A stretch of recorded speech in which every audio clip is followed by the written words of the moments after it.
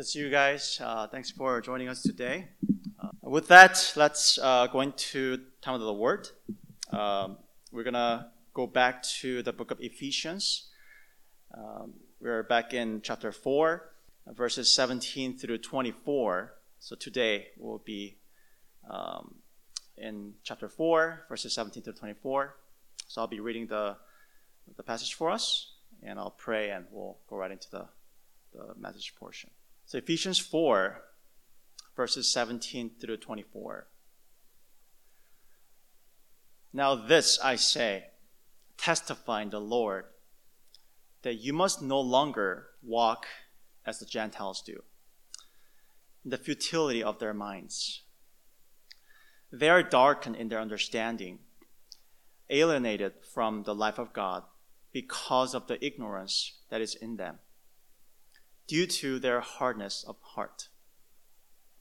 They have become callous and have given themselves up to sensuality, greedy to practice every kind of impurity. But that is not the way you learned Christ, assuming that you have heard about him and were taught in him, as the truth is in Jesus, to put off your old self, which belongs to your former manner of life and is corrupt through deceitful desires, and to be renewed in the spirit of your minds, and to put on the new self, created after the likeness of God in true righteousness and holiness. That is God's word. Please bow your heads with me, and I'll pray for us. Heavenly Father, we come before you, really longing to hear from you, God. If you are in this place, if you are the powerful God that we know, your word is also very powerful. In fact, living and active, able to assess us, examine us, change us. So may the power of your Spirit be present during this time, God. God, you know each one of our journeys that are represented in this room, as well as through the live stream. I pray that you touch each one of our hearts in different ways, so that as a church we can grow into Christ, as we learned last time we studied this book, God. So thank you for this time. I pray in Jesus' name. Amen. The title for today's message is called Living Out the Identity in Christ, and 3 points that all have to do with identity. You will see why. The first point will be the privileged identity. Second, former identity, and the third point will be the new identity. So let's go together into the first point, the privileged identity. Verse 17, Paul says this, "Now this I say and testify in the Lord, that you must no longer walk as the Gentiles do, in the futility of their minds." There's the word "now." I just want to tell you that in Greek, it's more so "therefore." I think that's how the word is translated oftentimes, but I think for various reasons, ESV stuck with "now." But the word "therefore" means that Paul is drawing a conclusion in this passage out of the previous passage. So we look at the previous passage, which was about Paul talking about the church. It's been, I guess, a few weeks, but if you remember, it was about how the Ephesians are now members of the church, the new humanity, if you will, and they are to grow in their Christ-like character as members of the church, and through that, the whole church grow together corporately. So there, or rather now in this passage, on the one hand, Paul is reminding them that they're privileged. They're so privileged to be a part of this new humanity called church. But on the other, by saying in the verse, we read, "This I say and testify in the Lord." That's a very solemn tone there. So Paul is about to, firmly command them. On the one hand, privilege, but on the other, responsibility. He's about to spell out the responsibility as abilities as church members to the Ephesians. But now, what I want us to focus on is the privilege aspect. That Paul is trying to highlight this aspect for the Ephesians. And if you go down with that in mind, there Paul says, you must no longer walk as the Gentiles do. What's interesting about that word choice, Gentiles, is that we saw in this book so far that the Ephesians are Gentiles, by their ethnicity and culture. So by bringing up the word Gentiles, Paul is kind of making a friction there, meaning that the Ephesians, you guys are Gentiles, by your ethnicity and culture, but not anymore in terms of your spiritual identity. The Gentiles, as we will see, are living in their sins, but you guys, Ephesians, you have different identity now. Your identity is, again, the privileged people of God. That's who you are. So, what Paul is doing is this. So again, he's about to give them commands to do and not to do. But before that, Paul is laying out the foundation and the background by saying, you guys are privileged. Meaning, unlike all the other religions in the world, Christianity is not about just, telling you what to do in order to feel better about yourselves or even to get acceptance from God. It's not about that. It's the opposite. Just like Paul does, it's about what God does to bring you up into this, given status that you didn't earn. And from that security of the status, now God is telling you what to do. To live as qualified people of God. You see the... Okay.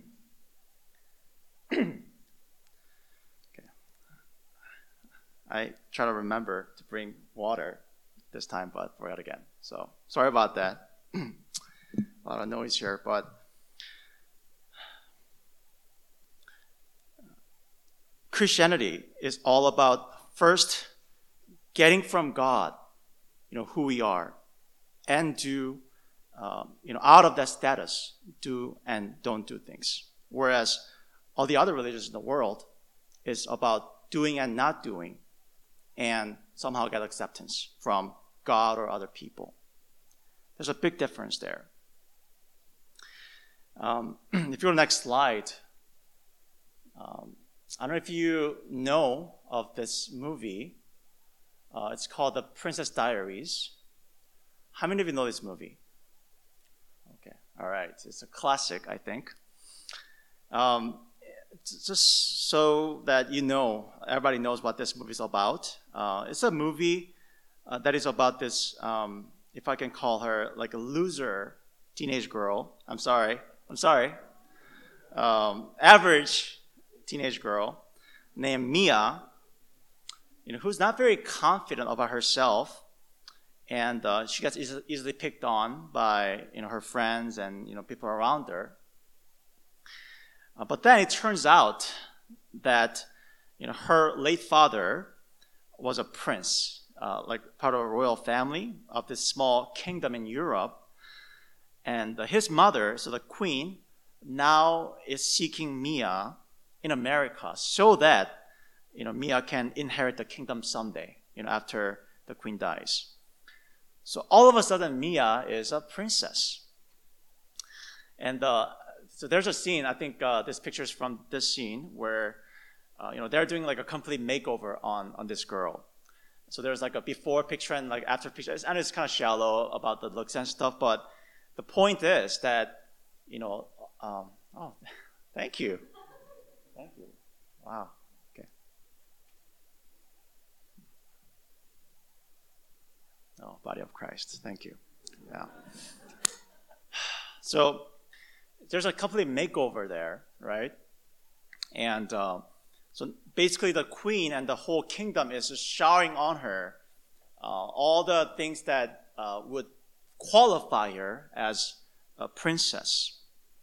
And in the scene, like there's a turning of the chair scene, and then, like, voila, there's a princess, like from the average girl that she was before. And then the rest of the movie is about Mia not having to learn how to act and live like a princess. And that's a struggle. That's part of the plot. But that's her responsibility now. Her new identity calls for a change in how she lives. Just like that, the Bible says that God found, if I can call us nobodies, but God found us in the world and did a complete makeover on us. He found us and He showered us with the salvation and all the benefits, all the blessings in heaven. That's what we've been learning in Ephesians.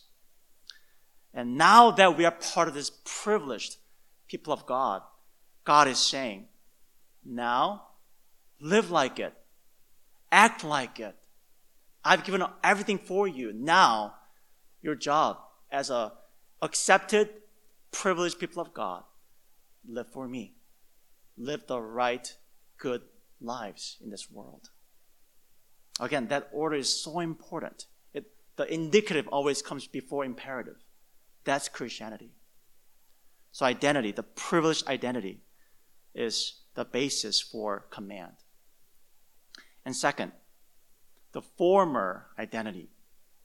So now, with that, settled down about the identity, like who they are, now Paul will go on to spell out, what they must do, what they, must change from in order to live out their new identity as God's people. So for that, Paul's going to actually talk about how the Gentiles live, the sinful lives, that is. Verse 18, it says, they are darkened in their understanding, alienated from the life of God because of the ignorance that is in them due to their hardness of heart. Notice there that Paul is drawing our attention to the inner life, inner realities, as opposed to what's outside. Meaning, the words like understanding and heart, those are what's inside, right? The great theologian named Jonathan Edwards, he wrote this book called The Freedom of the Will. In that book, he says it's always the mind that dictates the will and action. The mind, the heart, what you desire is the engine behind all that you do and all the choices that you make. And that's what Paul is getting at here. People's conducts and lifestyles stem from what's in their hearts, their desire, again. And Paul is saying that the Gentile sinners, have hardness of heart and a darkened mind, meaning, again, sinful desires that are opposed to God, and they seek other things other than God. And that's why it says they're separated from the life of God.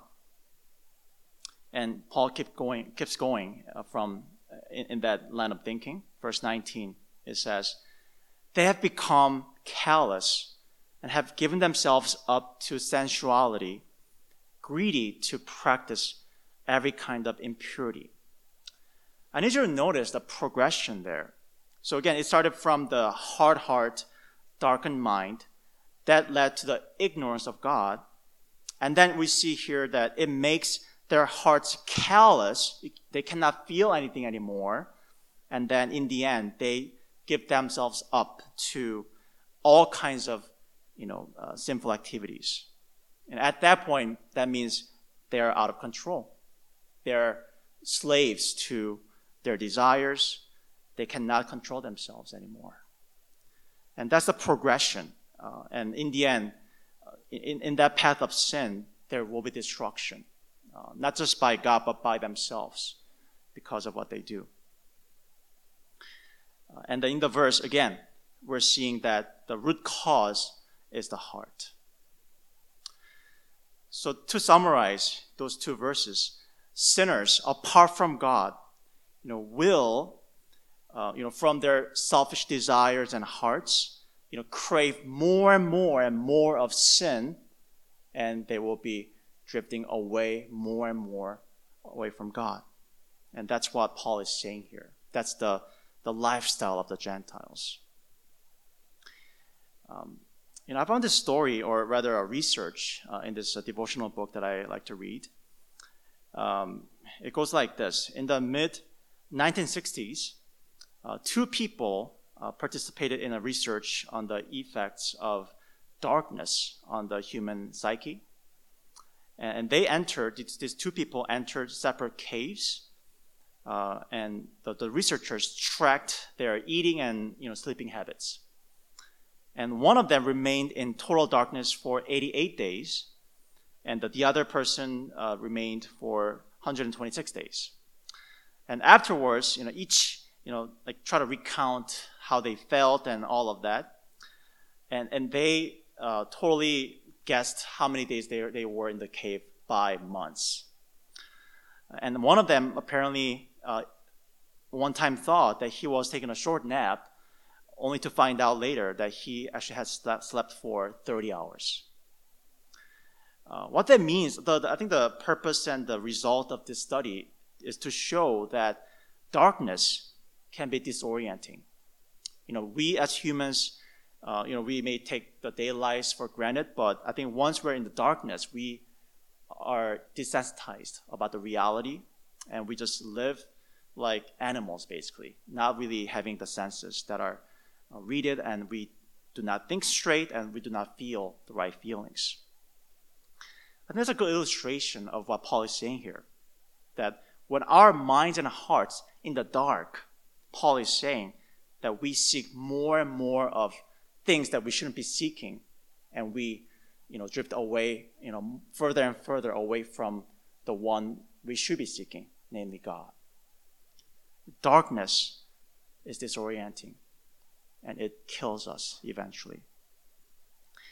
Along that line, look with me, this picture that I found, more of a post that one of my friends posted on Facebook. And if you can read what it's saying there, it's basically talking about, fourth generation trend, I guess. So let me just read for us, what that's saying. So first generation, it says, parents don't make church a high priority for their kids. And the second generation, kids grow up, make it less of a priority for their lives, for their kids. And then third generation, those kids grow up and make it no priority for their kids. And then lastly, those kids grow up with no concept of God, and on and on.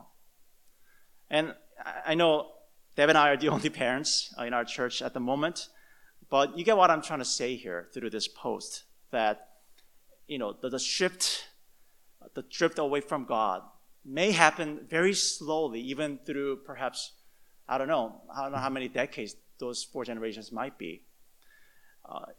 But the drift still happens. Again, slowly but surely. As you choose small steps away from God, that's what sin does. Little by little, we drift away. And we get to the fourth generation, we may not know God. Again, that's what Paul is saying. Gentiles, as they choose those little steps towards sin, in the end, they are separated and severed from God. That all comes from sin in our hearts. That's the root cause. The question I want to ask us is this. How should we think about this? So we just saw what the sin does, right?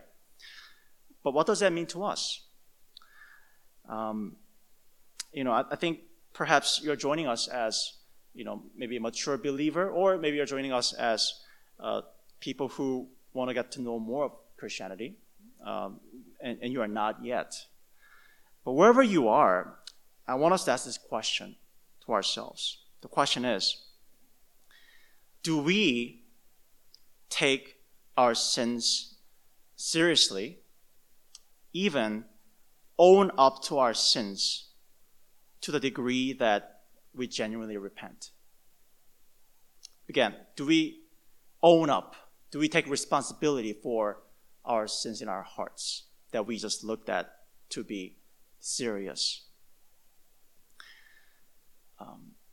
One thing that's been bothering me recently is this. I've been noticing this social trend in our culture where, people who have done wrong, they do apologize. But at the same time, I notice that they tend to use things like mental health as a subtle excuse. And more recently, I'm thinking perhaps about this actor, James Franco, who acknowledged that he, sexually harassed women. But then, at the end of that segment or confession, he added that he's been receiving therapy for, sex addiction. And then there are other celebrities, who, after doing some bad things, again, they do apologize. But then they talk about, therapies and things that they're getting treatment for, like childhood trauma and even abuse, as possible causes of their wrongdoing. And please do not get me wrong. Mental health is real, and appropriate therapy is necessary and crucial. No question about that. But when mental illness is used to explain away full responsibility for wrongdoing, is wrong. It's like them saying, I know I'm at fault, but I'm not totally to blame. I have these excuses. What's interesting about this, blame shifting pattern is not new. It's actually, prevalent throughout human history. How do I know that? Oh, history, of course, but it goes all the way to the first human being, Adam. Do you remember the first word, that Adam said after he sinned and he was found out? What was his first words? It's the woman that you gave me. Like right there, it's like double blame shifting right there, right? Not only is she, blame shifting to his wife that he should be cherishing and protecting, he's also blaming God for creating the helper that he rejoiced over not too many verses before. And from there on, all throughout history, even now, we see this pattern over and over. The question is, why not own up to your wrong? Why do you have to blame shift and hurt your wife and friend and even God? Again, the question, do we own up to our sins in our lives and repent? And I don't want to make a disclaimer just so there's no misunderstanding. I'm not saying that, we should always, blame ourselves and repent. Because, sometimes we may truly be victims, right? Other people may have, wronged you. And so it is them that need to be repenting and, victim shaming is, heinous. It's not right. It's wrong. And the Bible says if you are the wrong party, your job is not repentance, but to, by God's grace, grow in healing and forgiveness and reconciliation even, while, seeking justice in appropriate means. So what I'm saying is that, not all the time it is our job to repent, but do we own up to the wrongs that are clear to us, that requires us to examine our hearts and really honestly own up to them and take full responsibility and repent, as opposed to it's that fault, their fault, or my past fault. Because if we do that, Paul is saying here is that we are going to be in that path of destruction. Again, slowly, perhaps 4 generations, perhaps, but it will happen. But if we do own up, if we do discern our sins, then the Bible promises that there will be true healing and joy even. Do we take our sins seriously? The former identity, that's the past. And now thirdly, the new identity. So now Paul will remind us again of what identity that we have now because of God's grace. And he will show us why, in light of that identity, we must be fighting our sins. Verse 20, it says, very emphatic there, right? He says, but that is not the way you learn Christ. That's not who you are. Verse 21, assuming that you have heard about him and were taught in him as the truth is in Jesus. Paul's reminding the Ephesians that they indeed heard the gospel and they believed in it, and they learned who Jesus is, and they learned how they are to live as Christ followers. Again, he's saying, that's who you are. The Gentile life, that's not who you are. This is who you are. Don't forget that. And then he goes on in the rest of the verses, the specific lessons that he wants you to remember. And what that means is we should remember this too. It's very important. Verse 22, it says that they learned to put off your old self, which belongs to your former manner of life and is corrupt through deceitful desires. What that means is when they put their faith in Christ, they put off, like a garment, they put off their sinful self, their sinful personhood. I think it'll be easier to understand this if we bring in the concept of union with Christ. The Bible says when you have faith in Christ, what happens at the conversion is that when Jesus died on the cross, it's not just his death. You are united with him in the destiny, so that when he died on the cross, your old self died with him. It's done. That past is done. No more of the old man, as he calls it. That's not part of your identity anymore. And then we jump to verse 24. It says, to put on the new self, created after the likeness of God, in true righteousness and holiness. Not only do we die with Jesus, but we also rise again with him. Just as he rose again from the dead, physically, we spiritually rise again and have new nature in us that has the quality, characteristics of righteousness and holiness. And then verse 23, it says, to be renewed in the spirit of your minds.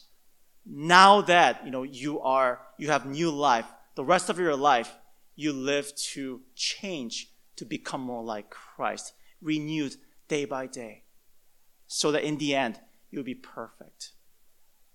And that's the concepts and doctrines that we've been learning in this book, right? Justification. We're covered with Jesus, and we have new nature now, and that's who we are right now. Just as you get the verdict in a court, that's the verdict. God says you are free from condemnation. But for the rest of our lives, we grow to become what we already are. That's sanctification. And Paul's saying, again, that's your identity. You've been made new so that you can live a new life.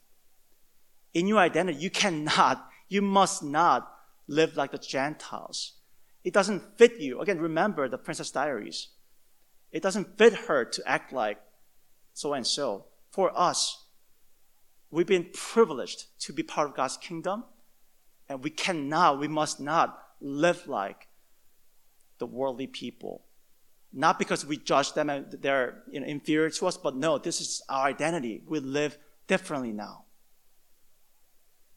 And Paul is saying that therefore, as you try to live like God's people, fight your sins that are remaining. They will be gone in heaven, but for now, you're called to fight. Corrie ten Boom, I think there's a picture for that, for her. She's a Holocaust survivor. Her books are just so moving. She talks about all the tortures that she went through. By the way, she's not a Jew, but she was a Dutch woman whose father tried to save the Jewish people from Nazi. That's why they were imprisoned, and her older sister died in the prison camp, and she survived. And it's just really moving books, and it's very, really faithful woman of God, traveling all around the world, sharing about what Christ has done for her. And she's dead now, but a very moving story. But in one of her books called "A Tramp for the Lord," she talks about her favorite mental picture of, what it means to be forgiven of God. And that picture, for the next slide, is God, throwing all your sins into a pond, and that the sign says, "No fishing allowed." In her mind, by the way, that picture, I believe, is from Micah 7:17, that says, God will hurl all our iniquities into the depth of the sea. It's a beautiful picture if you really imagine that. All our sins have been thrown into the depth of the sea. And there's a sign that says, "No fishing allowed." What that means is, in her mind, once you become a Christian, you have crossed the line. And there's a sign that says, no going back. You have crossed the line. Again, just like no fishing allowed. You have crossed the line. That's your old identity. Now this is new. Do not go back.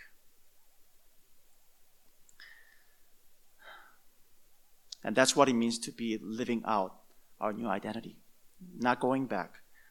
We live out.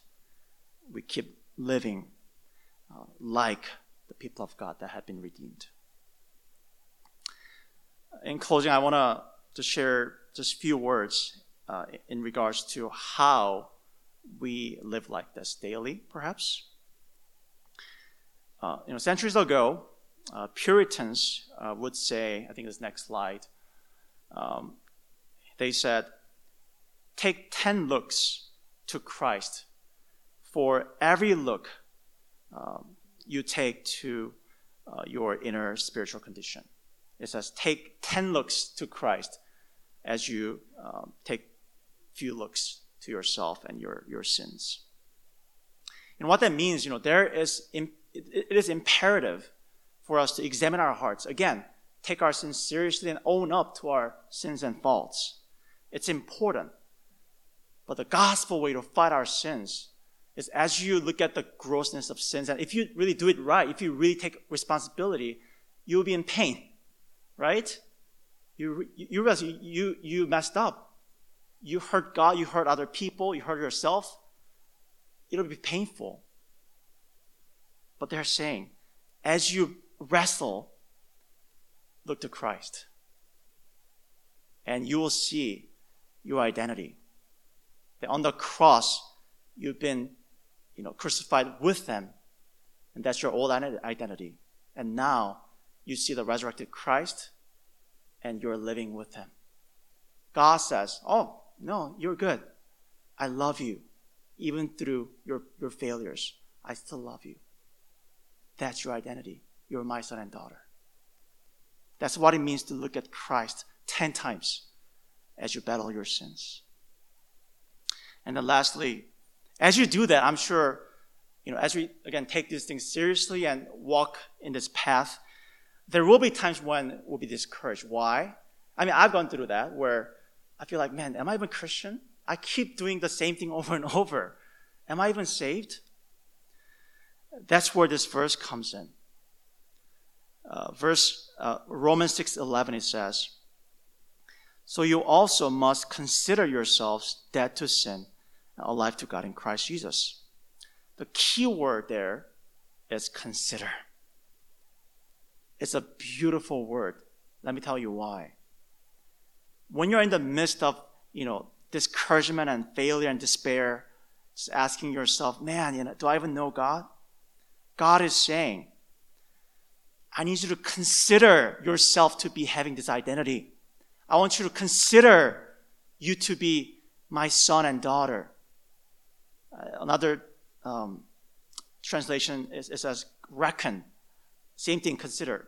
Consider yourself to be having this identity. Meaning, have faith that you are of God when you are in that mold where you're condemning yourself. Tell yourself, preach to yourself, God, help me to believe, help me to consider myself to be having all these realities of salvation.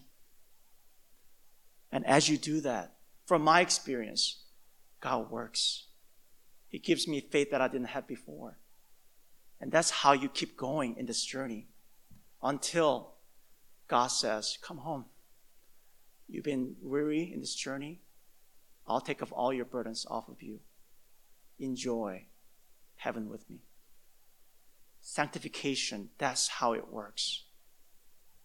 We battle sins, but we do it with God by His strength.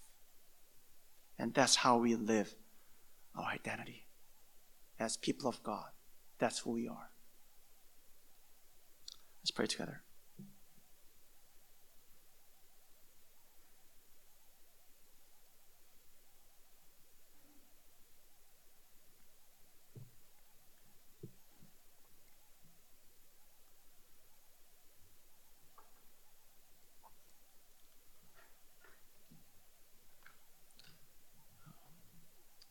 Let's spend some time in silent prayers.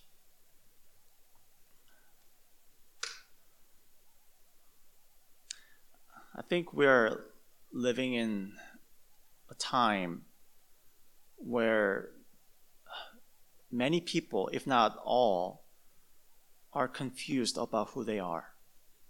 And maybe some of us, if not all of us, struggle with that. Who are we?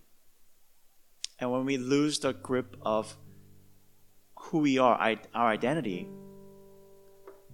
there comes loss of purpose. There comes complacency. There comes just discouragement.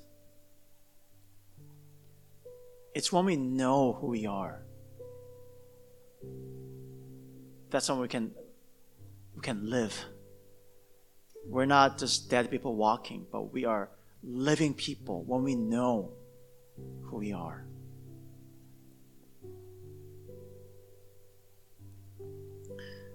So let's pray right now. Perhaps recite as you pray in your mind who we are in Christ. I think that's really the whole book of the Ephesians is all about. That we are redeemed, that God knew us even before we were born, and now He declares that we have every blessing in heaven in Christ. God is saying, you are so blessed. You are so loved. Do you know that? David says in Psalm, even my father and my mother may forget me, but God will never forget me.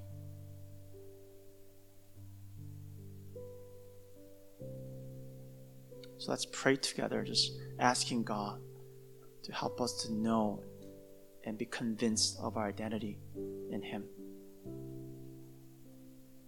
Then we can fight our sins and live like God's people. So as a first step, let's plead with God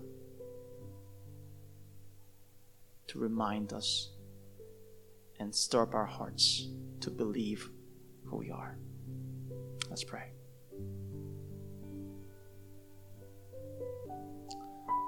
Let's pray together.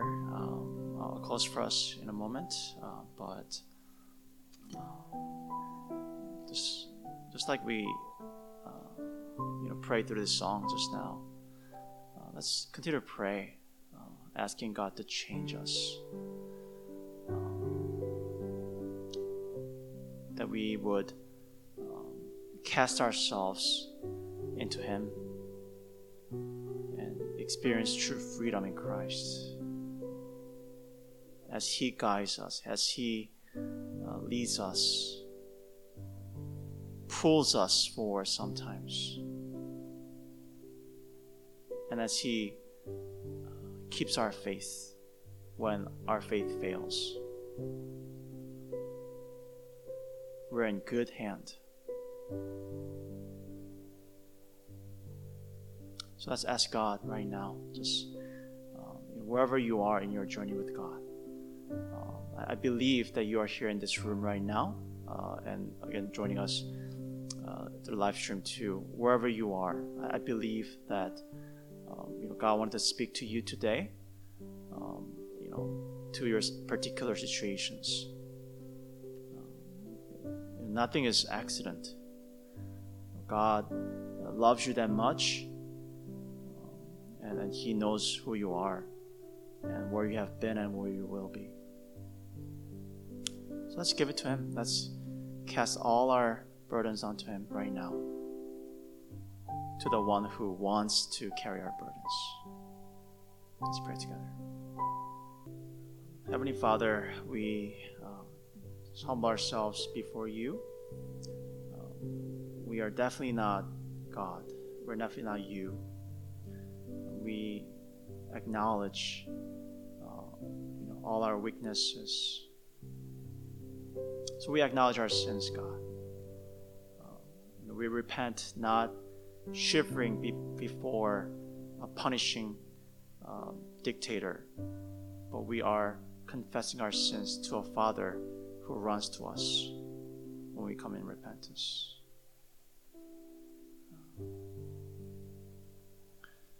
God, we come before you in our human weaknesses too, other than our sins. Sometimes our journey is lonely. Our journey can be just really painful at times.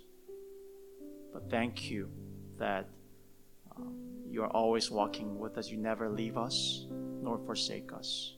That's your promise, because our identity is in Christ.